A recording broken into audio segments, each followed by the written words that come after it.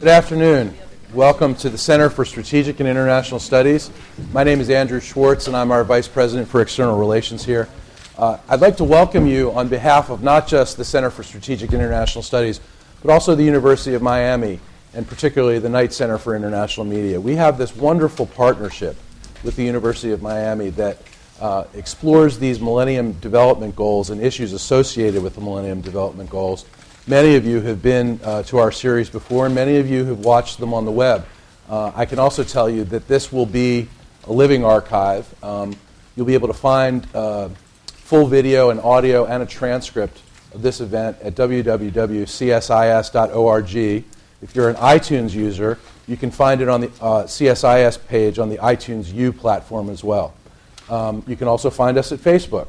We're very connected. But I wanted to welcome you, and I also, again, want to thank the Knight Foundation and the University of Miami for making this great series possible and really allowing us to be the only think tank in Washington that is able to explore and dissect the Millennium Development Goals and issues associated with in a very thorough way, in a comprehensive way, and in an ongoing way. I'd like to introduce, before we get to our panel, I'd like to introduce Undersecretary of State for Economic Policy, Robert Hormats. Secretary Hormats serves as the senior economic official at the State Department. He advises the Secretary of State on international economic policy and leads the work of the department on issues ranging from trade, agriculture, and aviation to bilateral relations with America's economic partners. Bob was formerly vice chairman of Goldman Sachs International. He joined Goldman in 1982. Bob also served as Assistant Secretary of State for Economic and Business Affairs from 1981 to 1982, Ambassador and Deputy U.S. Trade Representative from 1979 to 1981, and Senior Deputy Assistant Secretary for Economic and Business Affairs at the Department of State from 1977 to 1979. He also served as a senior staff member for the International Economic Affairs of the National Security Council from 1969 to 1977, where he was a senior economic advisor to Dr. Henry Kissinger, General Brent Scowcroft, and Dr. Zbig Brzezinski, all CSIS trustees. Without further ado, I'd like to introduce Secretary Hormats, who's going to deliver some opening remarks, and then we'll get to our panel.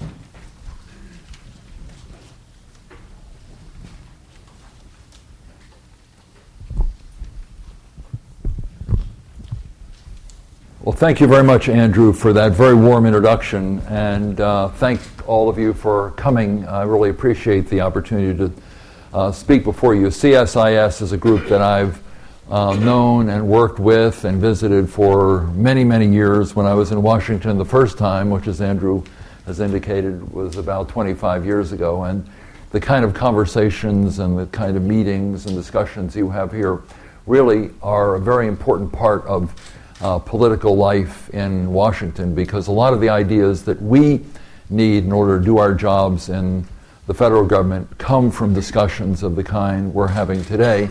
I also want to pay special tribute to my predecessor, Reuben Jeffery, who not only was in the job I have just before me, but we worked together for a number of years at Goldman Sachs as well, and he's a very close friend, so I'm very pleased that he is on the panel today. Today's topic of discussion, responsible trade in natural resources, is one that deserves a great deal of attention. And so I'm very pleased that this forum could take place, and particularly the role of the University of Miami's Knight Center for International Media, because it's important to have these discussions, but it's also important to get the word out to people throughout the country, indeed throughout the world, about the kind of challenges we face in areas that particularly I'm going to focus on, which are the eastern part of the Congo, but also some of the broader issues that relate to the question of responsible use of natural resources around the world. At no other time has the world been so invested in the growth of a knowledge-based global economy, and with good reason. New technology, new ideas, and new means of production have had a dramatic effect on economic growth and job creation in spreading the benefits of globalization to more and more communities and more countries around the world. But even so, our growth, our progress, even in the knowledge-based economy, is supported by natural resources. Oil and gas fuel our cars and heat our homes. Wood, iron, and many other metals are worked and forged into many of the products we take for granted today. Computers, cell phones, many other modern products of the information era are based to a substantial degree on products produced by extractive industries. And in the developing world, these extractive industries, energy, mining, timber, or otherwise, play an overwhelming role in the economies of many countries. Such resources can provide enormous benefits to countries in helping them to achieve economic growth, helping provide resources to improve the lives of their people, and indeed increasing opportunities for productive employment in various parts of the world. But in cases where governance is absent or is ineffective or corruption is rampant, there are enormous problems. Where accountability is weak, profits will inevitably trump principle. And where oppression smothers the seeds of opportunity, no investment in development can effectively bear fruit. We all know what can happen in the worst case scenario. In some countries, proceeds from the sale of unregulated diamonds, for instance, have been used by armed groups to fund their murderous rebellion against their governments and against other people in their countries. And today, arguably, the most pressing concern is the ongoing crisis in the eastern part of the Democratic Republic of the Congo. The illicit exploitation of trade and natural resources has financed armed groups that target civilians and perpetuate widespread human rights abuses in the eastern part of the Congo. These devastating attacks have cost millions of lives, prolonging the world's deadliest conflict since World War II. It is not commonly known, but more people have died in the conflict in the eastern Congo than in any conflict since the Second World War, roughly 5 million people. And therefore, this is an issue that requires our attention from a moral point of view as well as from the point of view of the issues of instability, social and political and economic instability in that region. Even though in some parts of the eastern Congo the conflict has subsided, the crisis itself has undermined the ability of the Congolese people to benefit from that country's vast mineral resource wealth and destroyed large swaths of fertile land once used for agriculture. I'm reminded of Gandhi's prescient statement that poverty is the worst form of violence. And the more this conflict, the longer this conflict lasts, and the more people whose lives are disrupted, the greater the degree of suffering in that region, both human suffering and economic suffering, and the less likely it is that they will be able to achieve the kind of growth that will help them to relieve the kind of poverty that you see in that region. So the question we have to ask ourselves is, what is to be done? How do we support extractive industries that can lift people out of poverty and put them on the path to prosperity? How do we ensure that the desire for economic growth is balanced by the need to affirm social, political, human, and economic rights? First, we must accept one simple proposition, a simple, uncompromising truth. There are no quick fixes. Lasting solutions require long-term investments of time, of energy, and of resources. Second, we must note that the challenge posed by illegal or unregulated extraction of natural resources touches upon a wide range of issues: human rights, economic stability, good governance, development, trade, state authority, and national security. Therefore, our response must be equally extensive. We have to promote transparency, accountability, and the rule of law within state authority so that people can trust governments to affirm their rights. We have to build the capacity of civil society to demand a future without corruption, one that cements the gains of meaningful democracy. And we must strengthen the infrastructure for legitimate trade, investment, and economic growth. This is an enormous task, but it is a very important one. And the State Department, in an effort led by Secretary Clinton, Undersecretary Maria Otero, Assistant Secretary for African Affairs Johnny Carson, and myself, we are playing a very active role in working with all the stakeholders to create a global architecture of cooperation for the responsible trade in natural resources. At its core, this is a global problem, and it will require a global solution. But this is not the first time we have secured the support of the international community and of government stakeholders, of the private sector, and civil society to promote sustainability in extractive industries. Since the year 2002, the United States has been a strong supporter of the Extractive Industries Transparency Initiative, EITI, an international coalition of nations, of companies, of NGOs, and of representatives from civil society, which have called for full public disclosure and verification of oil, gas, and mining company payments to host governments. And we've already seen considerable progress. Last year, for example, Liberia became the first African nation to attain EITI compliance and has done an extensive review of its forestry sector, setting a great example for other countries working to promote revenue transparency. But EITI is only one part of our efforts to improve governance.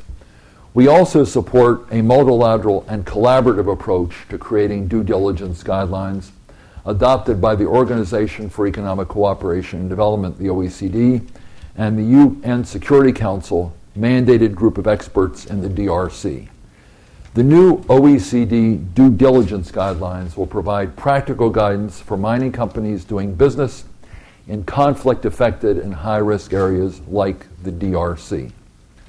Another recent USG effort is the Energy Governance and Capacity Initiative, EGCI, which is a flexible, dynamic program that complements a number of our reform efforts.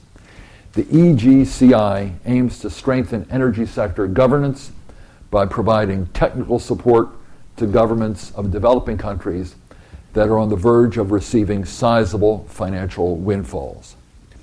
As many of you now know, the United States has been a key participant in the development of the Kimberley process, another multi-stakeholder initiative that certifies the origins of rough diamonds from conflict zones. Last year, the United States became chair of the KP's Working Group on Statistics.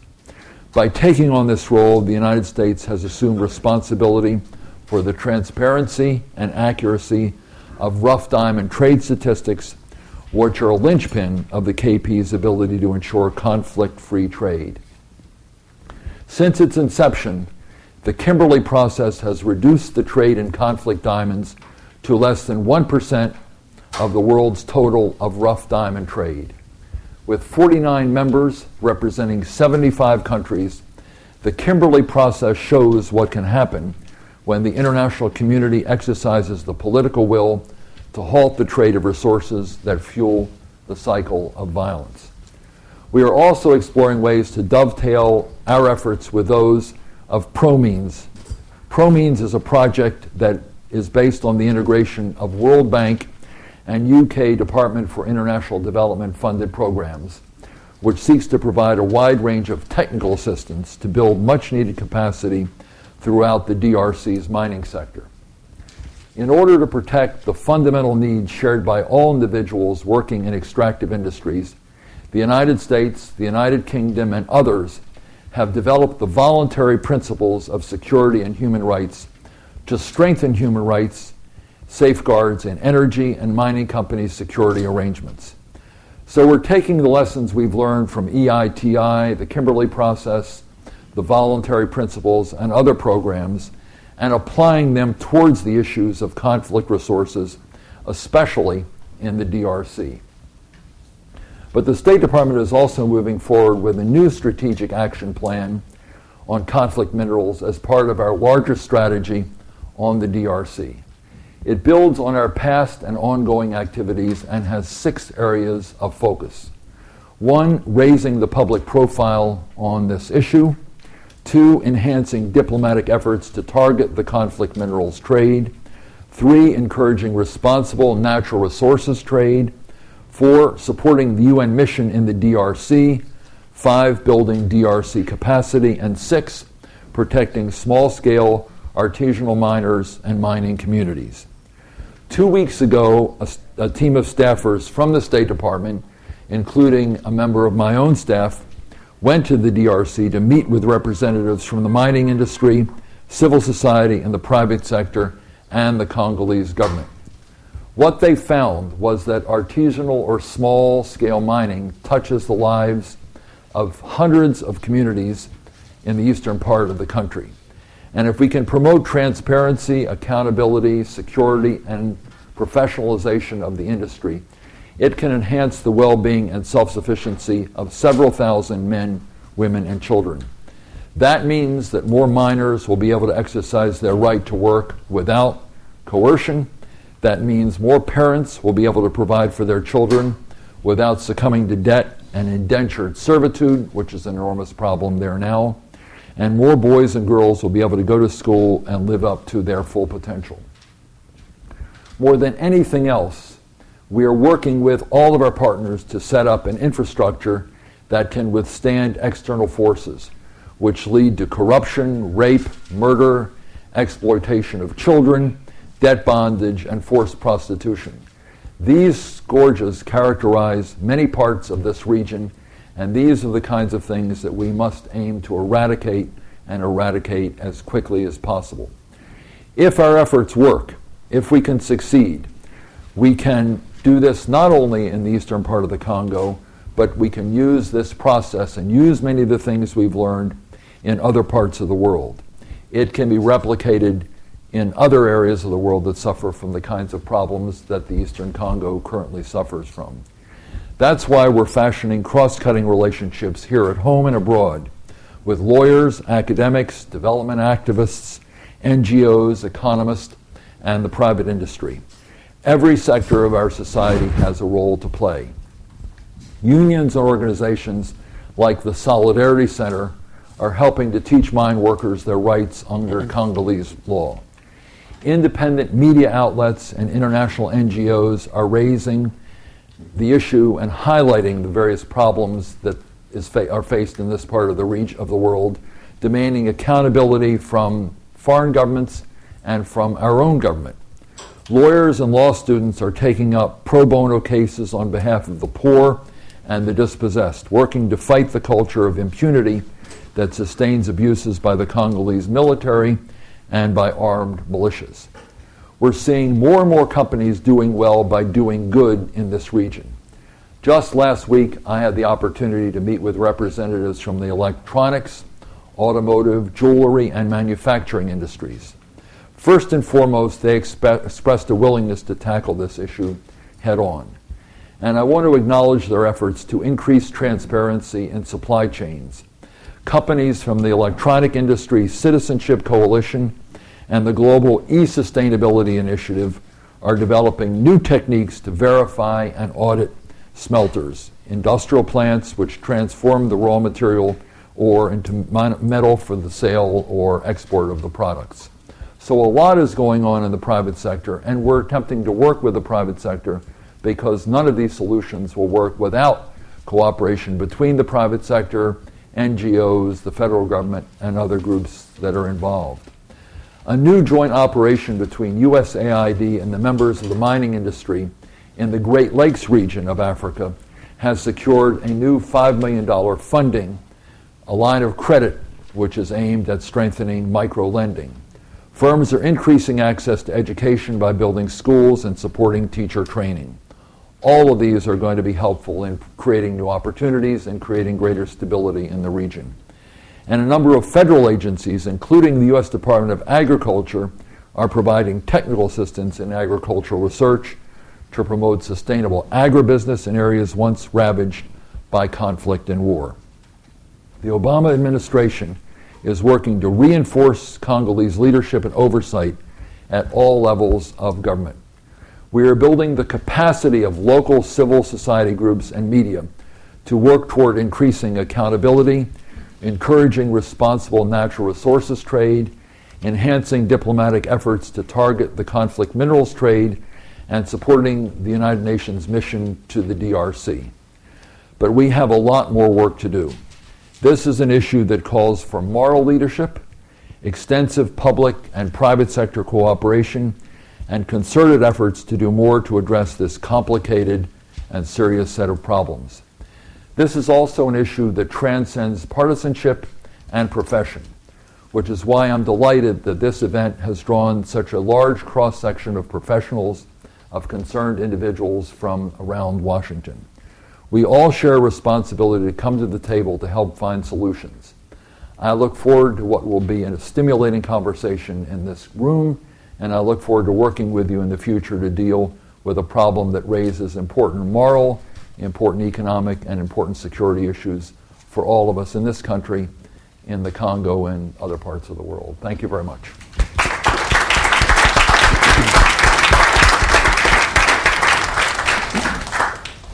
Thank you, Secretary Hormats.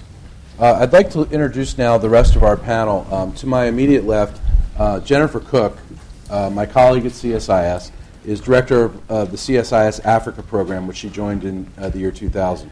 She works on a range of U.S.-Africa policy issues, including security, health, conflict, and democracy. She's written numerous reports, articles, and commentary for a range of U.S. and international audiences. She's also co-editor of U.S.-Africa policy beyond the Bush administration, critical challenges for the Obama administration. You can find online at csis.org. To my right, we have Dr. Kenneth Goodman, co-director of the University of Miami's ethics programs, including its business ethics programs. Ken is the founder and director of the university's bioethics program and its Pan-American Bioethics Initiative. He also directs the ethics program's World Health Organization Collaborating Center in Ethics and Global Health Policy.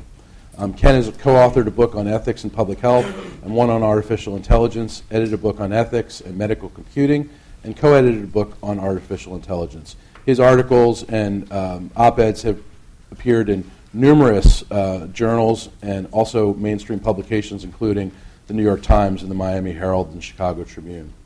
I'm also delighted to say here that we have my colleague Reuben Jeffery III, who most recently served in Bob's current position as the U.S. Undersecretary of State for Economic, Energy, and Agricultural Affairs, which was the senior economic position at the State Department. Reuben is a CSIS counselor. He adds tremendous value to our center, and he also represents a real continuum in this policy that Secretary Hormats just spoke of. In fact, policies that we're talking about here have been under bipartisan discussion dating back to the previous administration and also to the administration before that. One of the things I wanted to start out with, though, is I just wanted to ask Undersecretary Hormats. Last week, you alluded to that you met with industry representatives from consumer electronics, jewelry, manufacturing industries regarding their efforts to ensure that the minerals they use do not come from conflict regions, with an emphasis on the Democratic Republic of the Congo. What steps have you seen them take to ensure this, and what steps can the United States and the State Department take to enable companies to ensure that their minerals don't come from conflicted regions such as the DRC? Well, first of all, I'm very glad you mentioned that this is and should be and will continue to be bipartisan. This is not a partisan issue. This is a very compelling moral issue, and Reuben and his colleagues have worked very hard on this. Reuben and I actually had breakfast just yesterday to talk about this and many other things. This has to be a full court press by our entire country, and every facet of Washington and of our civil society and our business community has to be involved in this. And I think when you look at what's going on in the Congress, you see a lot of bipartisan interest in this. What are the companies doing? They're in many cases adopting due diligence guidelines to ensure that their supply chains do not include minerals that have fueled the conflict. And this is not so easy to do. Those of you who are familiar with this know that what happens with these mining products is that, particularly the ones that come out of small mines, they go through a series of distributors. The person who mines it might sell it to someone else, and that person sells it to someone else and someone else. They of course, the Congo doesn't have doesn't have ports, so it has to go out through Uganda or Rwanda or Burundi and then Kenya or Tanzania. So a lot of transfer of the products takes place before it even gets to the port. And then these things get smelted together, so you can have minerals from one region mixed with minerals from another, and then they're combined in countries like Malaysia or Thailand or elsewhere into the final product. Many of these products are used, by the way, in your cell phones. So mapping out that supply chain is very difficult, and we're trying to get companies to do this due diligence and come as close as they can to identifying where these minerals come from. Do they come from mines that are involved in this conflict? Do they not?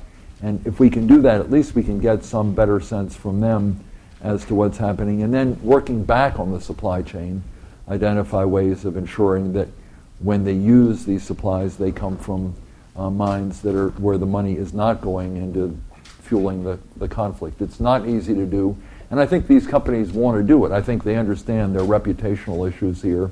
And the conversations we've had have been very constructive. And they're working on this. Is it perfect? No. But is the process underway? I think the answer is yes. And we're going to continue to have these conversations also. Along those lines, I'd like to put the question to both Reuben and Jen. How do you help when government and institutions in places like the Democratic Republic of Congo are virtually non-existent? How do you help the people there?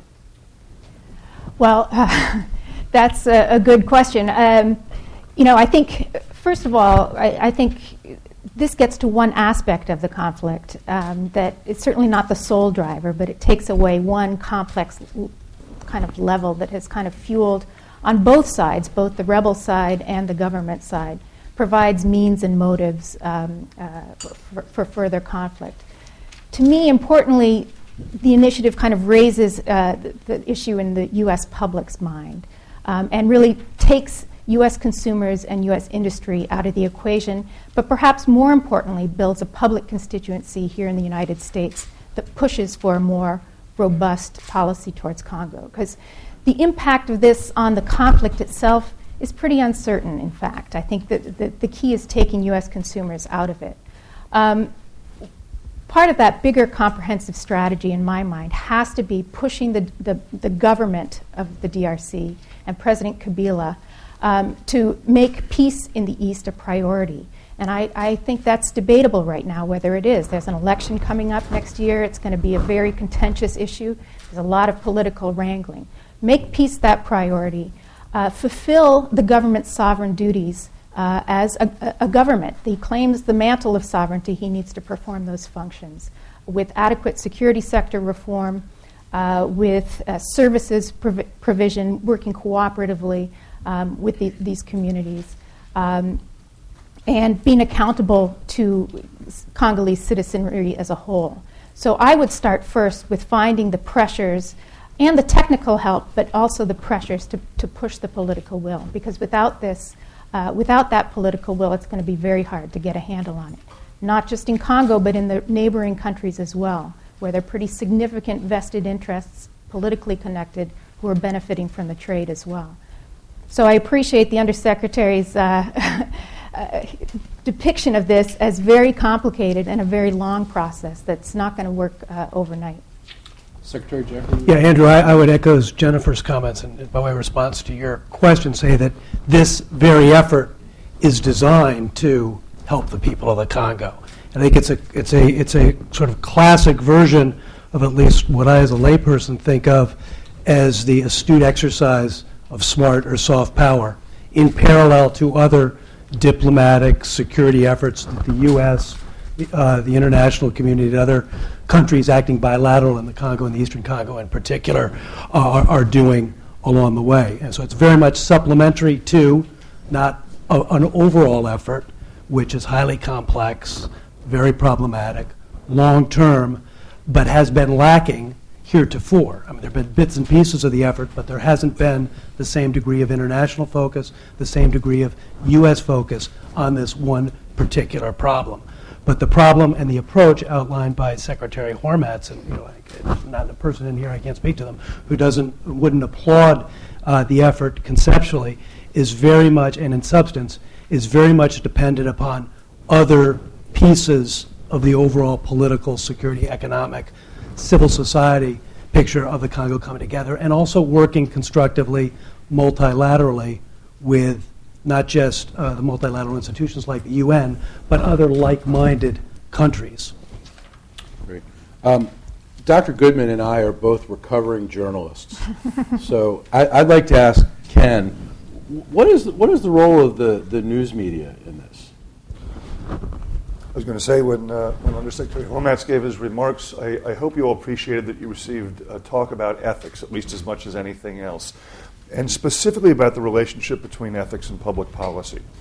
So one of the ways that the news media can contribute to this, not that we want the news media to contribute in a way that would be offensive to someone sitting in a newsroom, but one of the ways that you could identify this as a moral responsibility of the news media is to say, well, why do we care about the people of the Congo? And the answer is, generally speaking, we care about people around the world.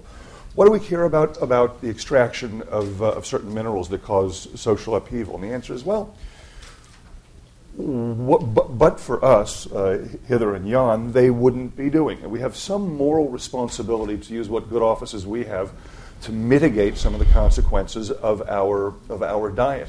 This used to be called in another. It's a wonderful cartoon of these two gents walking down the street in a terrible snowstorm, and the snow is coming, and the sleet, and the newspaper rack there says, "Terrible snowstorm," and one turns to the other and says, "Every year we get this unpredictable weather." We used to call these the after-dinner economies in Latin America and elsewhere, where land that had been used for growing crops that produced protein were given over to sugar and tobacco and to certain kinds of fruit products and so forth. In a similar way, and we identified our moral responsibility to say that's not the way we want development to go. We want to be able to share in these natural resources, but surely we have a responsibility to support and foster the responsible development of these natural resources. Now, obviously, it's complicated now, and the news media has its hands. I mean, suppose hypothetically the United States has solved the problem of safe extraction of minerals from the earth. So our challenges are, there's a lensing effect here that makes the challenge all the greater. What I would hope for is that relationship between ethics and public policy that includes civil society, includes the news media, it includes the people of the North America, Europe, and so forth, would allow us to rise to the collective occasion and say, this is not simply that we're watching from a distance, wringing our hands over, but in fact we have a direct and immediate moral response to act. I think that's, by the way, that's good news. I mean, it's good. It's juicy news. It's stuff that raises difficult issues. In the same way that great literature is great in part because it addresses great moral tensions, I'd want to make the case in the news media as well. Great journalism addresses big issues, and they, I think, now include the relationship between ethics and public policy. And this speaks to a larger issue. Currently, the United States is fighting two wars. We're fighting a larger war on terror. We're faced with a crippling economic crisis for the last several years. We're dealing with sweeping legislation in this country on health care reform and tough issues like immigration. I'd like to put it to the entire panel, but first to Secretary Hormats.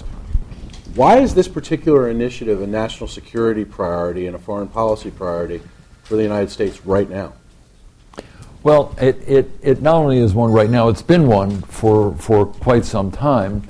And the reason is that and I'll go back to the point, the morality point. There's a very moving story. If you read the story of Albert Einstein, when he decided to become an American citizen, he was asked, well, Dr. Einstein, why do you want to become an American citizen? What caused America to stand out in your mind as a place where you wanted to be a citizen? He says, because its policy is based on a very compelling morality.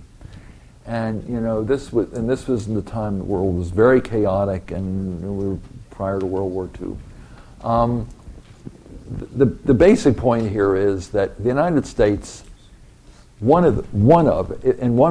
would argue, the most important factor, the most important characteristic the U.S. can bring to its worldview and to the way others see the United States is a compelling morality. Is that we stand for something bigger than just immediate power politics or the strength of our military. We stand for something in the world that is very attractive to other people when we practice it properly, and that is that we need to have a policy which is based on morality. And when we do that other countries around the world see this. It becomes a very attractive part of what's known as soft power. In fact, probably the most important part of soft power is that we stand for something around the world. And that, I think, that's the key element here. If we're not seen by the rest of the world as standing for something of this nature in dealing with a problem of this sort, where people are dying at a very rapid rate and large numbers have died, it takes quite a bit away from how we want to project ourselves to the rest of the world. So I would say, and the fact that it's bipartisan is very important, and the fact that American business is involved in it is very important. The business community doesn't want to just be seen as bottom line. It wants to be seen as being good citizens, good social citizens, being good corporate citizens of the world. So I would say that's the important part. And let me just address one of the point that Reuben made a moment ago, and that is that this is something that we've got to project in the eastern part of the Congo, but also bring other countries into this. As I mentioned, this has to be done multilaterally. And one of the things we're attempting to do, I'm involved in the planning for the G8 and the G20 summits, that are going to be held in Canada in a very few weeks, 3 weeks. And one of the points that I've tried to make as a Sherpa for the G8 is to bring other countries and say, look, this is an issue. We may not be able to resolve this issue at this summit, but we can focus international attention on the need to resolve it. And if you do that, you really create a very strong set of pressures on companies and other governments, and particularly governments of the region operate. And I totally agree with you. Bring Kabila around is very important, and the more international attention focused on it, the better it will be. So if we can do this, I mean, we tend to forget the Helsinki process. People say, what's the Helsinki process about? It put a lot of pressure for change on the Soviet Union. And I think if we do the same kinds of things here, we can put a lot of pressure on President Kabila and the heads of state of other countries in the region, the business community. And by the way, ourselves. You should hold us accountable, because that's what civil society is all about, just working with the federal government and making sure we do the kind of things that respond to these sorts of concerns as well. So we have a responsibility to all of you who are interested in this to work with you, and this came up in my confirmation hearings, and a number of NGOs were there just focusing on whether we were going to do the right thing. And the answer is we're trying to, and if there are suggestions you have or criticisms, we should be open to them, because it's a very compelling moral issue, and we do not have all the answers, I assure you. Although we're trying. Well, on the U.S. interests, I think the Undersecretary's laid it out very well.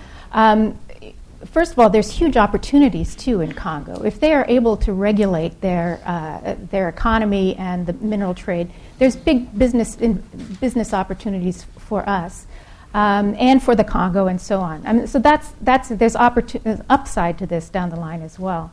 But importantly, this is a bipartisan issue, and it's really found resonance with the American people as well.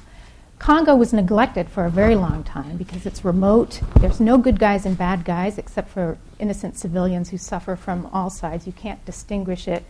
Media didn't get in there that often. Darfur and Sudan were really preoccupying us. And as people know more and more that 4 to 5 million people have died since 1998, the horrific abuses that civilians endure, the levels of rape and depredation and predatory behavior by armed forces on all sides, I think American people want to respond. And so it's less a question almost of hard U.S. interests. It's the American people, a reflection of the American people's desire to do more. And I just taking off of that point, one other thing, the upside is exactly what you said, that is, if you can take these mineral profits and use them properly, you will create a lot of jobs for a lot of people in this region. It will help economic development in Eastern Congo and other countries in the neighborhood in the Great Lakes area. And it creates prosperity, reduces our need to provide development assistance because they've got money themselves, and it will produce jobs. One of the initiatives that I mentioned earlier to help countries that are on the verge of being able to tap new oil resources, in particular like Uganda, for instance, is to help them utilize this big windfall in Lake Albert And there are many countries in the world like this. Guyana, many countries have found new sources of oil. And we're trying to help them to develop means of economic governance, of proper accounting, and a number of other things that will enable that money to be used for the benefit of their citizens rather than skimmed off and used for purposes that are not only not in support of development, but can be used for a lot of nefarious purposes also. We want to avoid that. Reuben, did you want to weigh in? Yeah, I think you covered it nicely, Bob. I think in this, looking at, once you get beyond the overarching moral principle at stake here, not just in the Eastern Congo, but in other such affected regions, and you get down to the real politic of what's happening there and in so many other places, and one tries to widen the aperture of the subject matter area that Bob's talking about, what you're really talking about as a matter of U.S. national interest and world national interest is helping distressed populations in failed or failing or troubled states build civil society, develop the institutional infrastructure to allow some modicum of governance, which then, if one believes the analysis, which certainly I do, and I think this has been demonstrated successfully in other contexts, create the conditions for people to improve their lives. It's very simple. It's simple to articulate, very, very difficult to do.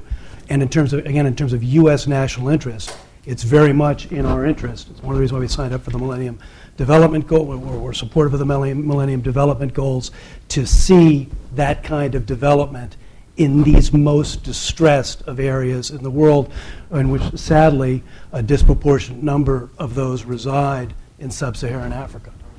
Dr. Goodman, in order for us to do all this, we certainly need the buy-in of multinational companies and U.S. companies. They'd be subject to new rules, audits, and all sorts of things that may indeed hurt their bottom lines. How do we encourage them to take a moral and ethical responsibility as good corporate citizens to help this process? Actually, I believe there's pretty good evidence, good reason to believe that the interests of U.S. security and the interests of multinational corporations have never been served and will never be served by a lack of accountability, a lack of transparency, a lack of veracity. Exactly. I mean, those are the core values, and I think they're universal values, and I think that we share them. Enlightened self-interest is really quite effective for this. We actually, working with our colleagues, to give an example in terms of the need to gather more information to identify the best approaches to this. I mean, these are data-driven questions in many respects. And working with our colleagues in Jamaica, for example, at the University of the West Indies, we coined a motto having to do with the need to gather data, an evidence-based approach to policy and to the ethical application of different tools of policy. It was no ethics, no research, no health, no development. That we cannot tease these things apart. If someone were to say, well, we believe we'll be able to improve development in the Congo, or in Indonesia, or in Latin America, or anywhere else, if only we could just fudge a little on the accountability, transparency, and veracity, they'd be mistaken. And that's not because, out of sentiment. There's really good reason to believe that those engines, which work quite well in civil society, as is documented in democracies thriving around the world, actually works. No sentiment here. This is not some people are of the unhappy belief that when we do ethics, we hold hands in a circle and get in touch with our feelings. We could do that later, perhaps, if you like. But in fact, the real heavy lifting is done having identified the values and say, here, given the practical realities on the ground, is how we can manage to improve the health, support development, and do our moral duty in terms of the kinds of issues we're talking about today, in terms of extraction of minerals that fuel conflict.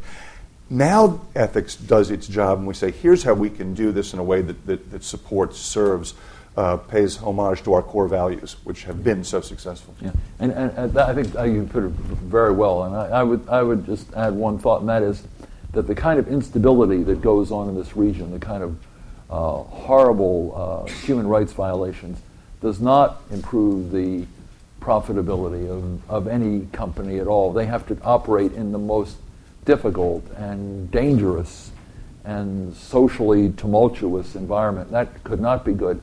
And there's a very interesting example in history, and that is the initial talks in London to end apartheid in South Africa were actually initiated by a South African gold company. Now, one could have said, well, why would a gold company in South Africa do this? They were operating very well under the national government, that was the apartheid government. And the answer was because they understood they would do better in an environment where there was social tranquility, that didn't have apartheid, that didn't have the kind of turmoil that was going on in South Africa. So they actually engineered the talks between the nationalist government and the ANC. If any of you read the book Endgame, it describes this in very vivid detail. They did it for moral reasons, but they also did it because they knew that if they achieved this objective of ending apartheid and having a democratic government, their own interests would be better served by a more tranquil economic and social and political environment. So companies themselves want to find a way of improving this, and working with them to find a way of doing it, I think, serves the broader interests that I've described, but it's also very sound economics. And this is not sort of a kumbaya kind of thing. This is going to be very tough and very hard, and a lot of political pressure is going to have to be applied, and we're going to have to do a lot of hard lifting, and it's dangerous, but in the end, it serves the moral objectives, but it also serves economic objectives, and more political stability in this region is good for everyone. And that's if you have instability in Eastern Congo, it can affect a lot of other countries in the region, and that's not good for us or anyone else. Instability is bad business, and we've learned that repeatedly. Right. But one of my concerns, though, is if the onus really is on the private companies, and we don't hold the government of Congo responsible for really enforcing it. There are companies who don't have the shareholders and the consumers who are sensitive to these kinds of issues back here. There are companies that don't have that enlightened long-term view, who are perfectly happy or take the risk of operating in these very unstable environments. And I think one of the risks is if this becomes too onerous and it isn't driven by the government of Congo itself, becomes that those companies with a conscience walk away from Congo. There's other sources of coltan and tungsten and the rest of it. And this is why the standards have to be set within Congo so that they can enforce it on all investors who come in. And this isn't simply a voluntary... Oh, absolutely. No, there are things that the companies need to do, but there's some very tough things that the government of the Congo needs to do. And in particular, it's to enforce their governance in this part of the country. But it's not so easy for them to do either. So we need to provide programs that help them do. The World Bank has a new program, and they're a very substantial new loan. There are a lot of these programs that are designed to help the Congo to develop its own governance process. But the government has to assume a greater degree of responsibility and to be able to govern this region in a more effective way. And there's no avoidance of that. And other governments in the region have to weigh in also. You talked about the Helsinki process, and you might think of the African Union process that way as well, and engaging the African Union, not just on Congo, but in setting these kind of standards for investment and conflict, minerals and resources and so forth. Getting it to, because it will take time, but changing the norm, and it's possible through the African Union to do that. Mm-hmm. But getting African stakeholders more engaged on this as well, I think over the long term will be important. The Great Lakes Project is part of that, but I think the AU is a very good way of looking at it also. I'm going to open it up to audience questions in just a minute, and if you could come forward. We have 2 microphones here, and if you could identify yourselves before you ask your question, that would be very helpful. But along the lines of what we were just talking about, how does the United States encourage, large partners in Asia, for instance, to cooperate and sign on to our policies and ethical obligations? So when you exert leadership economically and politically and strategically and morally, I will defer to our colleagues here who actually know how the engines of state do that.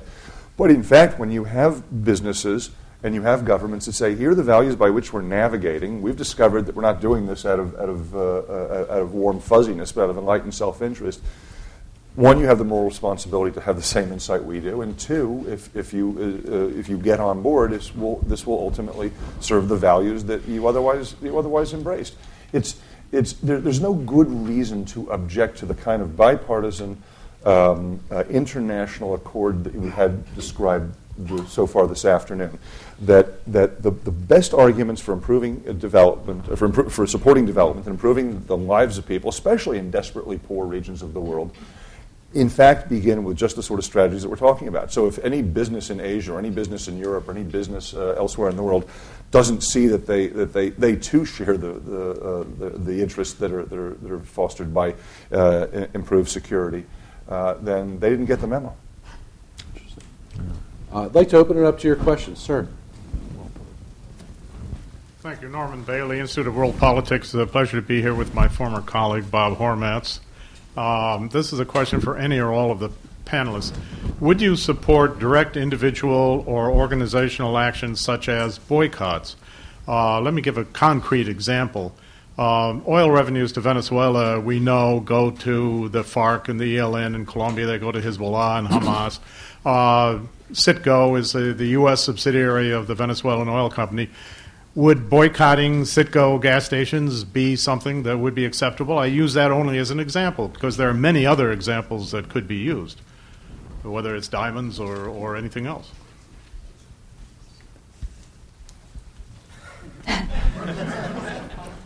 So one way to think about that is to think about under what circumstances is a boycott or an embargo morally either defensible or morally required.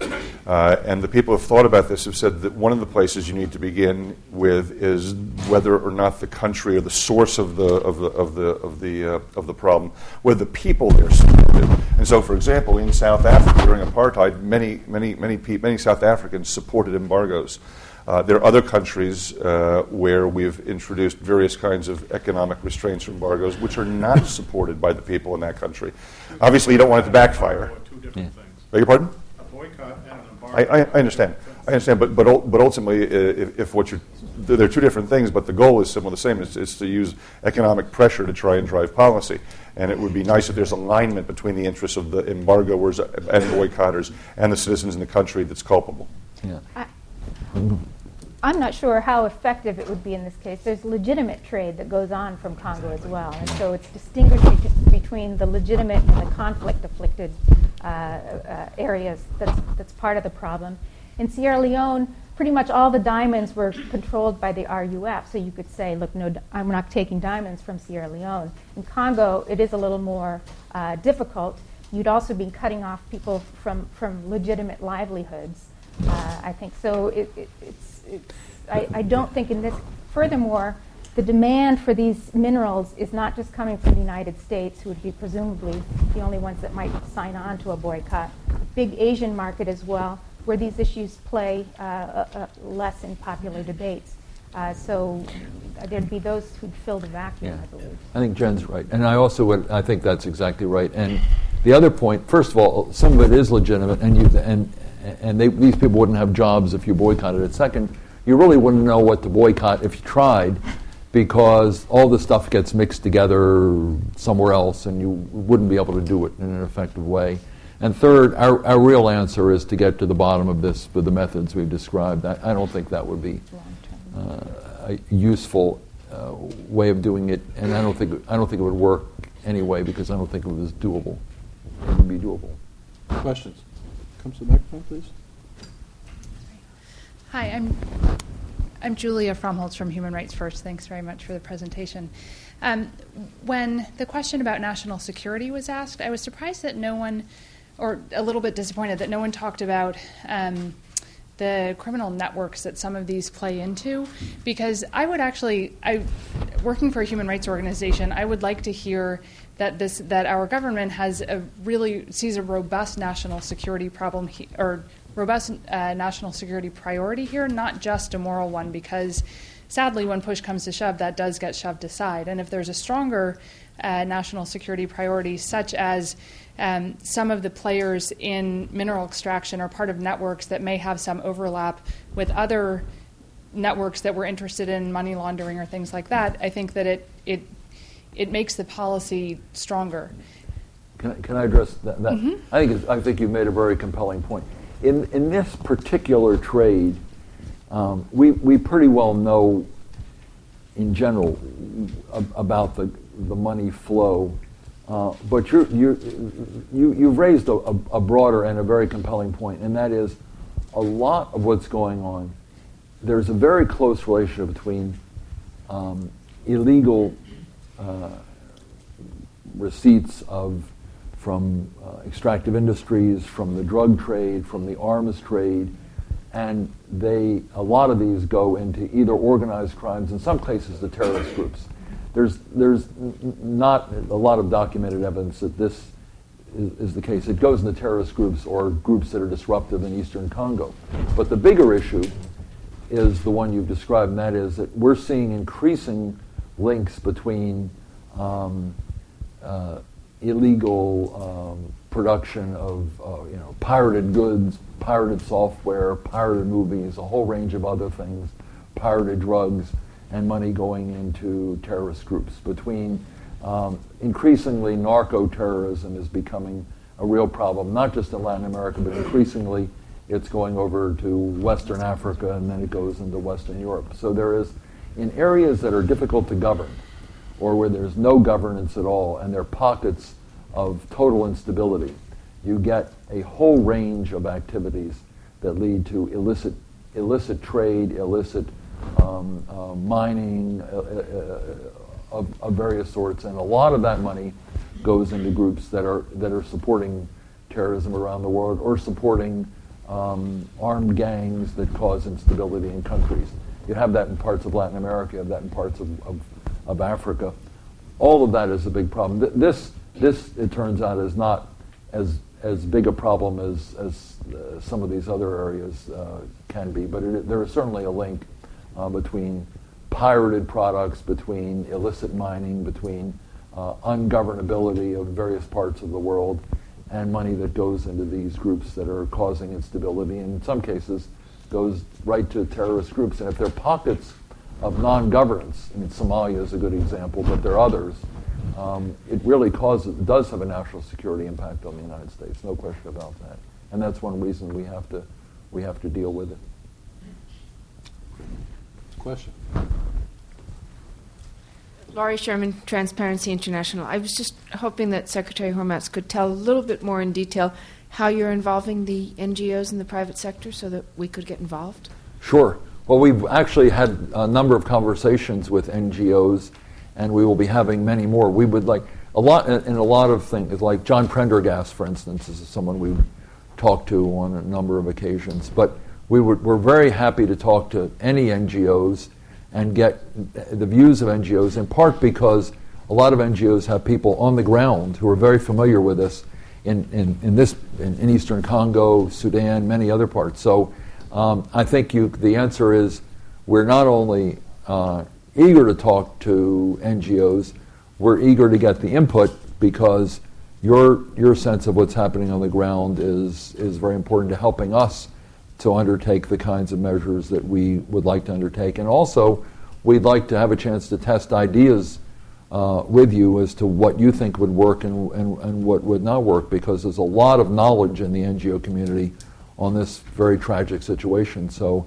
if you would like to get together, we've had some meetings, we're going to have more, and just count this as an invitation to have a discussion with us. If we haven't had conversations, we will. We've had some already, but we will certainly have more, and we need that input.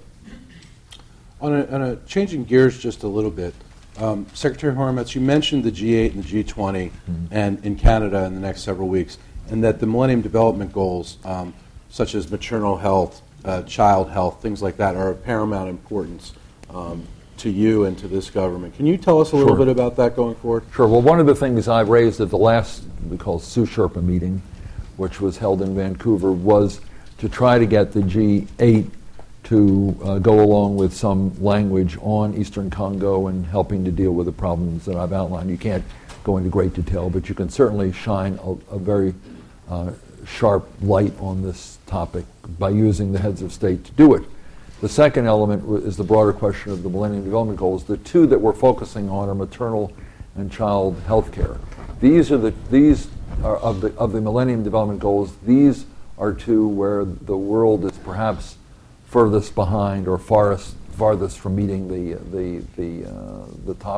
targets that have been set.